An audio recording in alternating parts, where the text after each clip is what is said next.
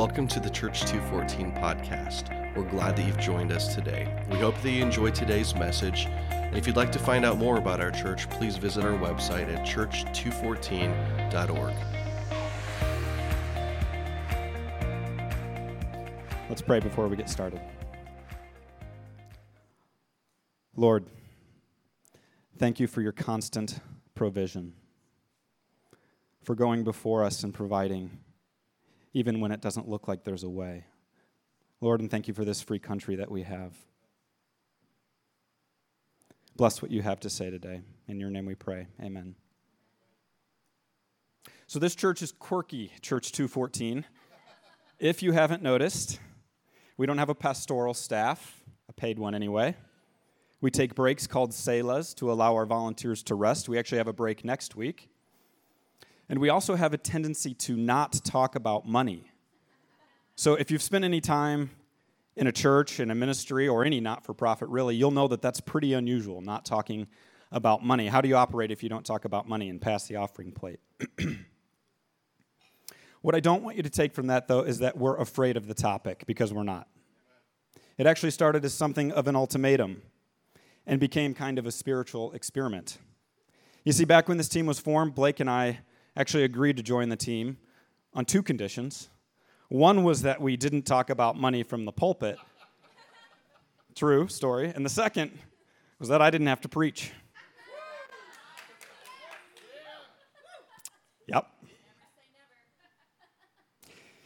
So as we stand here 5 years later, this church has established a culture of tithing that is nothing short of miraculous, in my opinion. The percentage of people that give is well over 80%, 80. Most churches experience around 15%. That means that we're about 5 times the average. That is a miracle any way you look at it. How is it possible? My theory is that it really actually had nothing to do with the original ultimatum to not talk about money, but rather the allowance it has given us to talk about the heart. So quite simply, and you'll hear me say this a few times, it has nothing to do with the money. But if you ever have wondered about God having a sense of humor, and we all wonder that from time to time, you can just think about me up here blabbering on 5 years later about money. I want to be clear up front, though, that we're not talking about tithing. No condemnation, for who am I to condemn? But tithing is something that every one of us should be doing as naturally as breathing.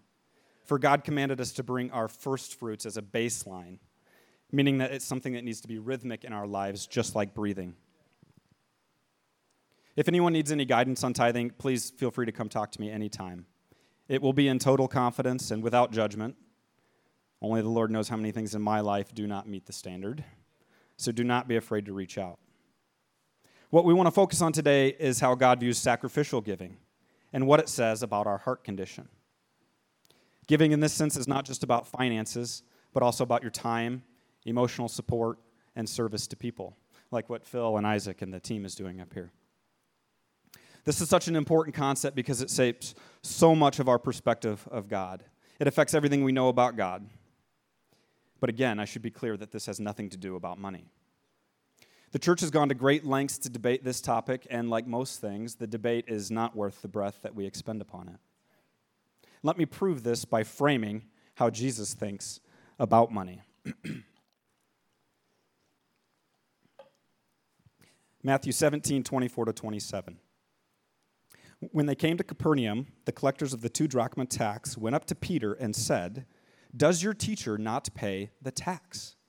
Peter, in his infinite wisdom, said, "Yes." I still don't know what he meant. So when he came into the house, still confused, I'm sure it was Peter, Jesus spoke to him first, saying, "What do you think, Simon? From whom do kings of the earth take toll or tax? From their sons or from others?" And when he said, "From others," Jesus said to him, "Then the sons are free." Verse 27, "However, not to give offense to them, go to the sea and cast a hook and take the first fish that comes up. And when you open its mouth, you will find a shekel. Take that and give it to them for me and for yourself." So I love everything about how Jesus posits this to Peter. The backstory here is incredible, so you should read it for context. There are many things to learn from it. But let's just focus on the last verse, verse 27. We can draw some remarkable lessons from just a few sentences. First, and I love this one personally, Jesus took the mother of all shortcuts. You see, he pulled the coin directly from the fish's mouth. So I'm just like picturing this little guy swimming around, poor thing. Finally finds some money. He's got the shekel in his mouth, and he's just getting ready to show it to his friends, Nemo and Bruce, Flipper. Anybody else? Right about then, Peter's hairy paws grab him out of the water, swipe his prize, chuck him back in, hopefully. Stealing his prize. It's hardly fair. But think about that for a moment. Jesus could have said to Peter, go and take your boat, get your guys, cast your nets, drag them to the market, sell them, come back stinky and sweaty in a month, and pay my tax for me with your profits. That's not what he did. He went directly to the solution and provided immediately. This is proof that God does not need your money or your striving. He needs your obedience. Second, Jesus tailored his lesson and solution to Peter specifically. It required Peter having enough faith to obey, but it also exhibited God's power and authority directly to Peter. You see, Peter had probably caught hundreds of thousands of fish in his life, but I guarantee you he had never caught one with a shekel in its mouth. I don't think Kip has probably ever killed a poor little Bambi with a shekel in its mouth, just guessing. But Peter, of all people, knew just how preposterous this idea was. This shows us that Jesus did not need the money to pay the tax. He needed to ask for Peter's obedience and to further remind him where all provision comes from. All. Third, if you go back to the beginning of the passage, it clearly states that they asked about the teacher's tax and not Peter's. So as an aside, I find it funny that even in those days, they had to go ask Peter rather than having the courage to go directly to the source and ask. But some things don't evolve. What this says to me, though, is that the tax collectors of the city, they already knew or expected that Peter would pay his tax. In other words, Jesus did not need to provide for Peter in this instance, but he did it anyway. Jesus asked Peter to obey and in turn provided a shekel, which is equal to 4 drachma, in the most personal and poignant way possible to cover the tax for them both. Peter did not necessarily need Jesus' money to pay the tax, but his obedience paid it anyway. I would call that the definition of abundance. So there's been a lot of drama in the church debating God's exact role in blessing our lives, but let this story be a reminder of his provision upon obedience, even when unasked. I think this story also beautifully illustrates that Jesus did not view money how we do. He simply knew his heavenly Father would provide.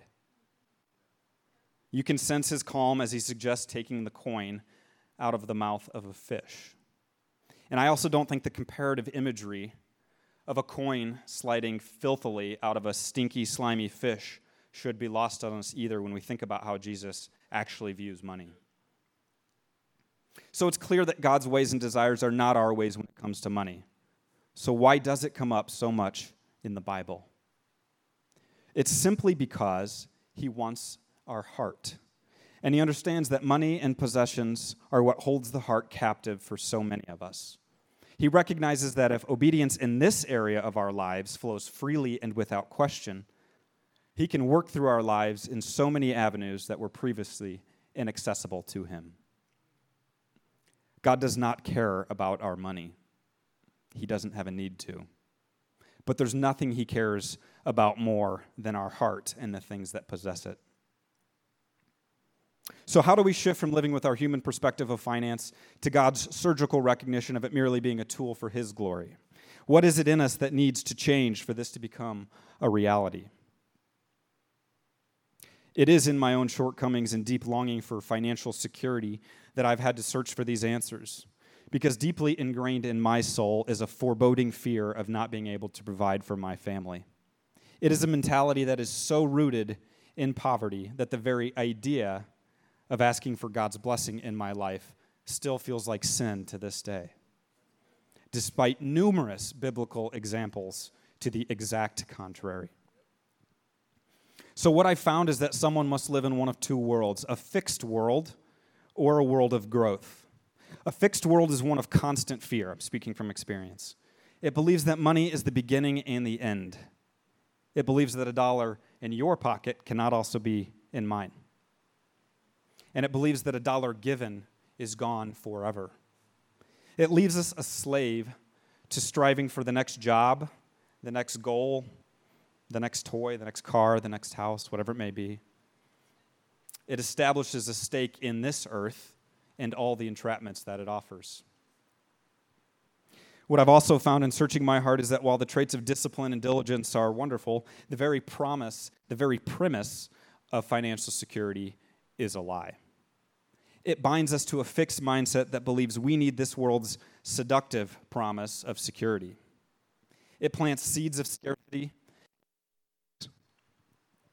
of poverty. And I've spent decades personally being guilty of this mindset. Did you know that during this COVID crisis, the United States alone has created between 4 and 6 trillion, I don't know how they don't know, but they've created between 4 and 6 trillion new currency units that did not exist before. Some estimates have this total ballooning to 20 trillion before all is said and done. So does it make any sense to anchor ourselves to something that humans can infinitely create out of thin air amidst the excuse of manufactured chaos? Let's take this one step further. The best financial minds recognize gold as the ultimate store of wealth. They use it to measure the value of all things over time because it does have a fixed value. It is known as the honest zero, meaning it doesn't lie to you like money does, fiat money. It's the money of kings. It's bound by nothing but what someone is willing to pay for it in their native currency. What does the King of Kings think of gold? This is one of my favorite facts. He uses it as his base aggregate for his heavenly roads. It's throwaway rock. I myself have bound my earthly security to pretty little rocks with Caesar's face on them at times. It's smart. Thankfully, there is another way to live. It's a life that establishes growth as its guiding principle. And we should go to the Word to find some examples of that. We will start with Solomon. He knew a thing or two about money. Proverbs 18:16. A gift opens the way and ushers the giver into the presence of the great. Think about that for a second. Who's the greatest of the great? It's the Lord. Solomon says, a gift ushers the way into the presence of the Lord. God does not take this lightly. Proverbs 11:24. There is one who scatters and yet increases all the more. And there is one who withholds what is justly due, and yet it results only in want. Next verse. A generous person will prosper, and whoever refreshes others will be refreshed. Paul had a few nice things to say as well, so I will go easy on him for just today. 2 Corinthians 9:6 and 7. This I say, he who sows sparingly will also reap sparingly, and he who sows abundantly will also reap abundantly. Each one must do just as he has purposed in his heart, not grudgingly or under compulsion. So none of this can qualify as compulsion. For God loves a cheerful giver. Remember that bolded portion for later because we'll come back to it. More from Pauly D. 2 Corinthians 8:12. For if the willingness is there, the gift is acceptable according to what one has, not according to what one does not have. That shows you that this doesn't have anything to do with money or quantity.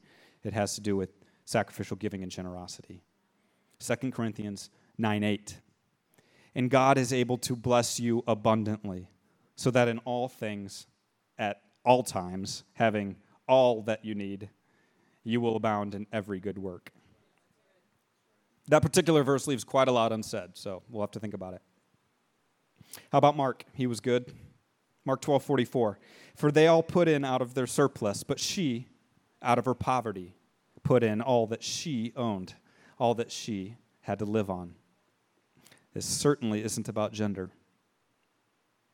So it's not really my intention to weigh in on the futile and humanistic debate that always rages from these verses. But mustn't we be asking ourselves which theology more wholly relies on God's sovereignty? That's usually a hint of which direction you're supposed to go. Should not we be aligning ourselves and our disciplines with the giver of all gifts? This isn't what we think it is. The very notion that sacrificially giving of our earthly belongings and talents and time does not bring one closer to the myriad gifts of the Father is directly contradictory to the Word. We must learn to recognize that separating ourselves from earthly treasures loosens our dependency of this earth. It begins to soften the strings that bind our hearts so tightly. One tiny sacrifice at a time slowly draws us closer to that pearl of great price that my brother Isaac talked about a few weeks ago. Eventually, we find ourselves desiring nothing else. What we then possess is no longer ours to possess, nor possesses us, but rather a cachet to be utilized by the Lord for his works. Do we feel as if this is where our hearts are currently situated? Let's go back to the Word to test what the Spirit is saying. 2 Corinthians 9:10. Now he, God, who supplies seed to the sower, you and me, and bread for food, will also supply and increase your store of seed and will enlarge the harvest of your righteousness. So this is an incredibly powerful statement. Paul is saying that the great giver will not just grant you a harvest, but he will increase your store of seed.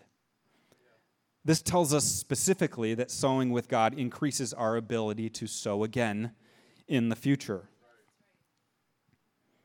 Just in case this is not clear, Paul doubles down in the next verse. You will be enriched in every way so that you can be generous on every occasion.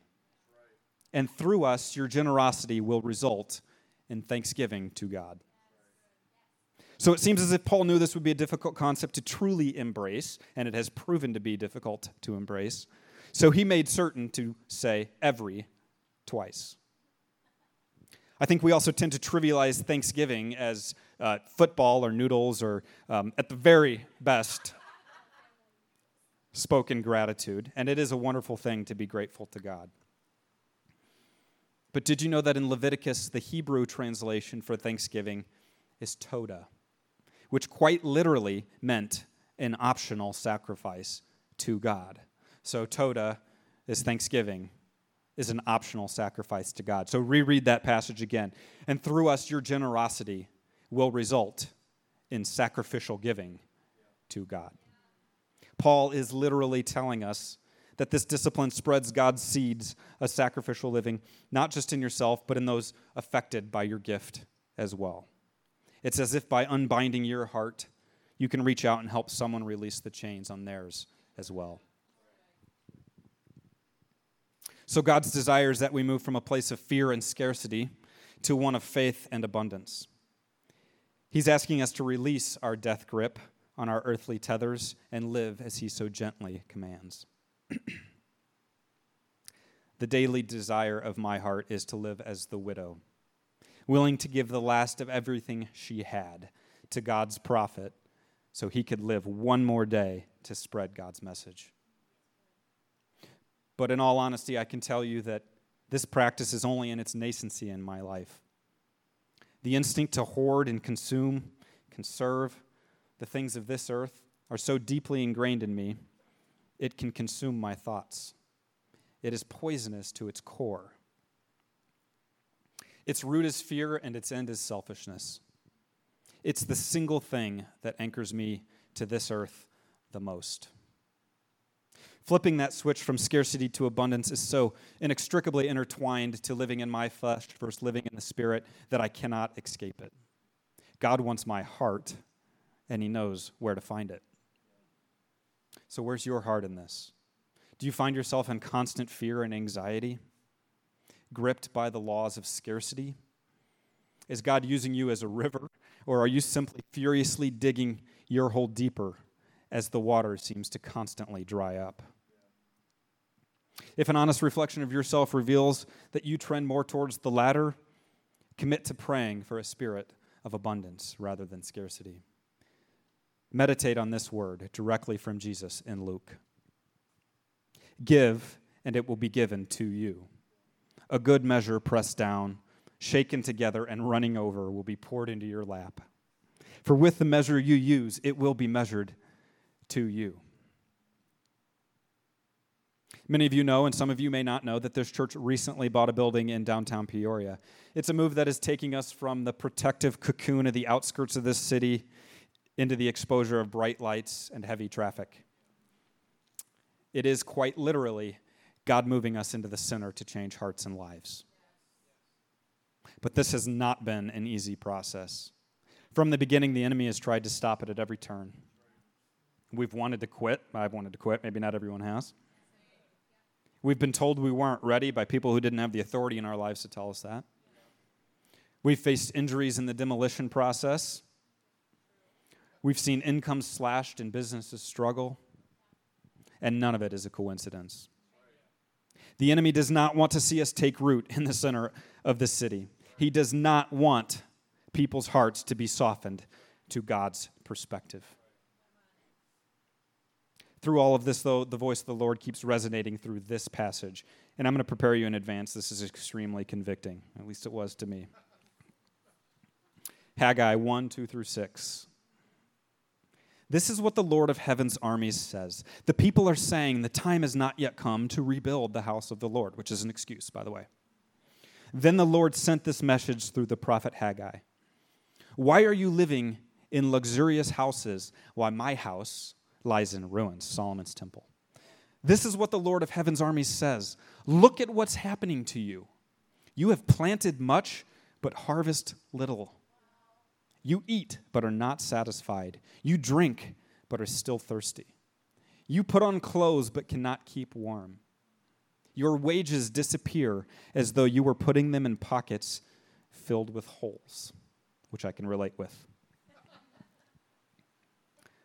The next chapter and a half go into great detail as to why the Israelites were reaping diminished returns from their efforts, even in their rebuild of the temple, which lacked in its former glory of Solomon's days. They feared that God would not keep his promise because of their insufficiency in restoring the temple. But the restorer of all things finishes the passage with this simple proclamation. From this day onward, I will bless you. From this day onward, I will bless you.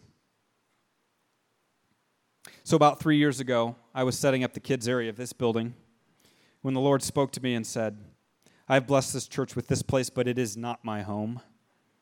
And it's time to lead this family to my home. So my deep-seated feelings of inadequacy led me to praying for help, which is what I normally do in these times.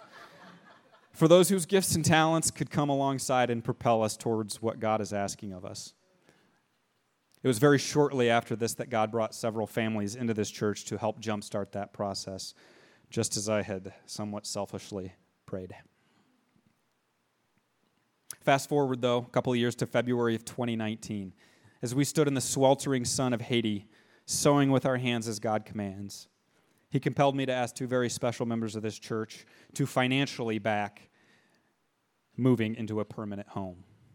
We didn't even have a building picked out. But these two gentlemen readily agreed without hesitation anyway. You see, they were living out Paul's message in 2 Corinthians. It was just 4 months later that we were closing on the building on Oak Street. So for a little church of 120 people at the time, it could have only been faith that put us in a big warehouse building in downtown Peoria. It was and still is if the great cynicism that this city is currently known for could do nothing but shrivel and kneel in the sweeping presence of the abundant Almighty. This church is comfortable operating in the unconventional. It's in our DNA. It's in my DNA. Those closest to me will tell you that contrarianism is the only axiom I've ever embraced. The subsequent months since closing on this building have been an encapsulation of that. Nothing in the conventional has worked. Every effort towards building God's house the world's way has been met with dead ends. And yet, through every step, God has continued to build his momentum. My sister Holly, the one to whom I must always listen, has said from the beginning that she believed God has other plans, believing he wanted to act in a powerful and all-encompassing way that would permanently change the perspective of everyone involved. Just this past month, as Holly and I were preparing our presentation to present to a local bank board for approval of funding, COVID-19 swept through and paused our progress, yet the latest roadblock in our human efforts to build God's house. You see, this pandemic has its roots in fear. We've watched the world grind to a halt, bowing towards an unseen enemy of which the world has told us we have no weapons to fight. That is always a lie. The weapons are always the same, and they always persevere in the end. Blake and I were recently confronted with this very paradox. In late February, we had committed to make a contribution to the Rebuilt Fund in an effort to get us over the hump to secure financing once and for all. The very week we were to begin giving, the hysteria surrounding the virus struck the economy. Our investment account was cut by 3 times the amount God had told us to give. The money we were going to give was gone. And then some, and then some. Maybe we should have said to give more. It just struck me that might have been the problem. So here we were. We were in the midst of spearheading the rebuilding of God's temple, faced with the decision to either go back on our promise to God or put the sacrificial gift on credit cards to follow through on our commitment. It was in this time of uncertainty and doubt that God revealed this passage to us, which became something that we meditated on daily in that time. Malachi 3:10. Bring the whole tithe into the storehouse, that there may be food in my house. That really speaks to Blake. Test me in this, says the Lord Almighty, and see if I will not throw open the floodgates of heaven and pour out so much blessing that there will not be room enough to store it. So when God lays something this direct and poignant in front of you, it becomes impossible to refute. It was the fear of the Lord that compelled us to act, and the promise of God that gave us the confidence to follow through. God wants this from us so badly that he asks us to test him in this. God does not do that often. He's begging us to believe him in this. He wants to occupy our hearts, and he knows where they reside. Test him in this. So we gave the gift over 5 days, starting on March 9th, amid unprecedented panic in the United States. You see, this is a muscle we'd been exercising for some time, trying, at least, to view giving in God's context and not man's. I can't think of any financial advisors that would tell you to put a gift on a credit card. I wouldn't tell you that.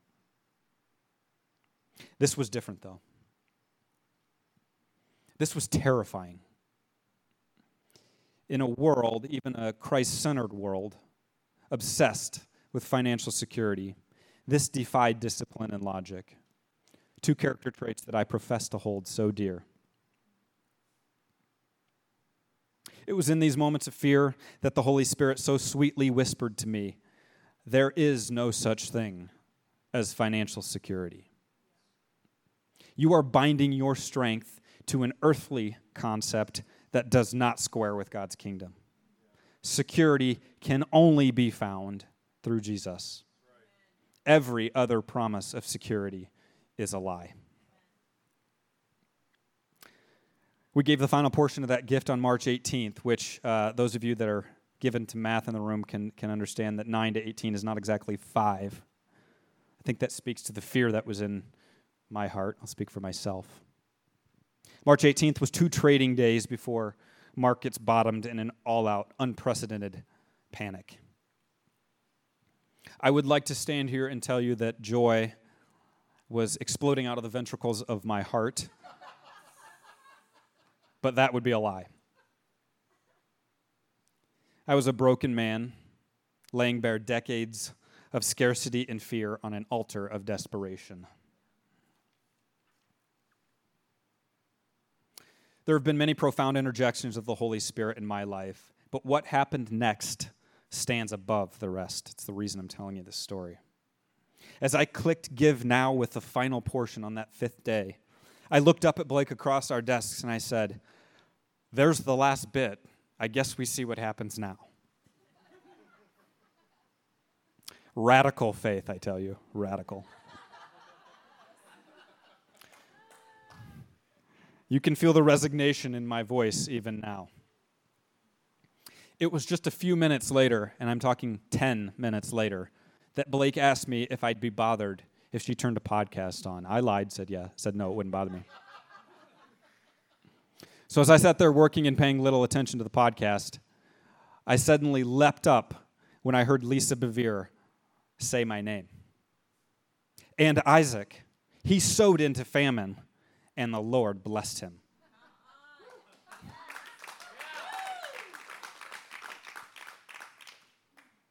So I regularly ask the Lord for confirmations in the natural of the things that he's doing in the eternal. And he knows this. Less than 15 minutes after following through in final obedience of the commitment we'd made, a podcast I wasn't even listening to burst into my office and reassured me of the provision of the Lord. Blake and I looked at each other in stunned silence. I finally asked her to rewind it to make sure I'd actually heard it correctly. Sure enough. We then quickly looked up the reference because I could never recall having even read this passage before. I had no idea what she was talking about. There it was, plain as day. Genesis 26:12. And Isaac sowed in that land, the land of famine, and reaped in the same year 100-fold. The Lord blessed him. So you may be here today or listening via the live stream or maybe later via the podcast. And you're going to be tempted to take my experience and discount it as a coincidence. I understand. Doubt is by far the easier posture to uphold than belief. There's nothing more potent to overcome this posture of doubt, though, than to experience it for yourself. Ask God to invade your life with signs and reassurance of his goodness. He's done it so many times in my life, but let me tell you, it doesn't get any less earth-shattering. In fact, it seems to build upon itself. In this particular instance, the fear did not subside immediately. On multiple occasions over the next 2 days, I asked God to reaffirm what he'd told us. 2 more times, this exact scenario unfolded. This same story repeated from different speakers on various podcasts that I was not listening to. Isaac sowed into famine, and the Lord blessed him. 3 times in 48 hours, the Holy Spirit broke in and sealed his promise in our hearts. Once is a special coincidence. Twice, it's convincing. 3 times is sobering. I would rather not see the other side of the Lord after he speaks a 3rd time if you refute it. I tell you this story with some trepidation, to be honest. Trepidation of needing to conceal that which we give. The human fear that perhaps God, what he said, will not bear fruit, and it will make his promise return void. The fear and false humility of not wanting to appear proud. But at the end of the day, the Lord has continually whispered, "Test me in this. Test me in this. Test me in this." Challenge those around you with this test. Deuteronomy 15:10 says, "You shall give generously to him, and your heart shall not be grieved when you give to him. Because for this thing the Lord your God will bless you in all your work and in all your undertakings." Adopting a lifestyle of complete reliance on God's provision is not going to come naturally or easily at first. You certainly cannot trick God with your heart posture. Again, speaking from experience. What you can do is exercise the discipline of living in the Spirit, and God's promised blessing pouring over your life makes that exercise more wonderful with every gift. Trust me when I tell you that this virtuous cycle will make you the cheerful giver that Paul talked about. I close with this. God is not looking for us to conserve the things of this earth. God is looking for us to be fruitful and multiply. Consider the parable of the talents. We know this story well. But think about it from the perspective of the master. And Jesus was placing himself in the master's position as God. It was never a parable about money. This was a parable about doing the master's will. The master's will was to invest in his kingdom, to multiply. 2 of his servants chose to believe and obey their master, and he rewarded them in kind. The 3rd chose to play it safe and scarce, ensuring he had something to give back to the master when he returned.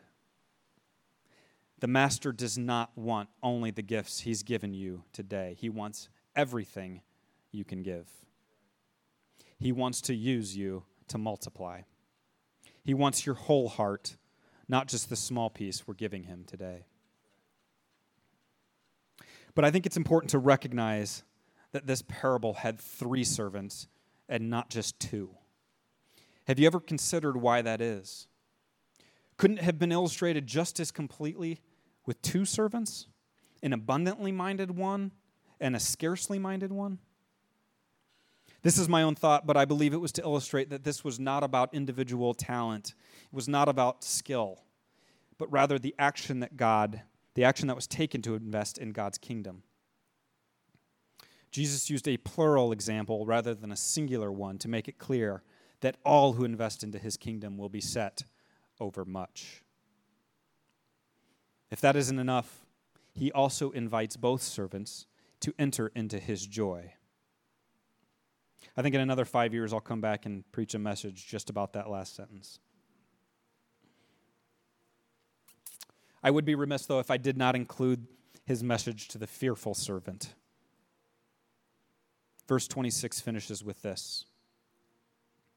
You wicked and slothful servant, you knew that I reap where I have not sown and gather where I scattered no seed. Again, he's telling him, I don't need your money, I need your obedience. But Jesus is telling us that an attitude of fear and scarcity is equal to wickedness. He's reminding us that he will reap and gather. It's merely a question of whether we will join him. So this message is not just for some, but for all. The Lord wants your heart, and he knows where to find it. The Lord wants your faith in action, not your fear. We've never launched a formal campaign for the purchase or renovation of the Oak Street building. We're quirky.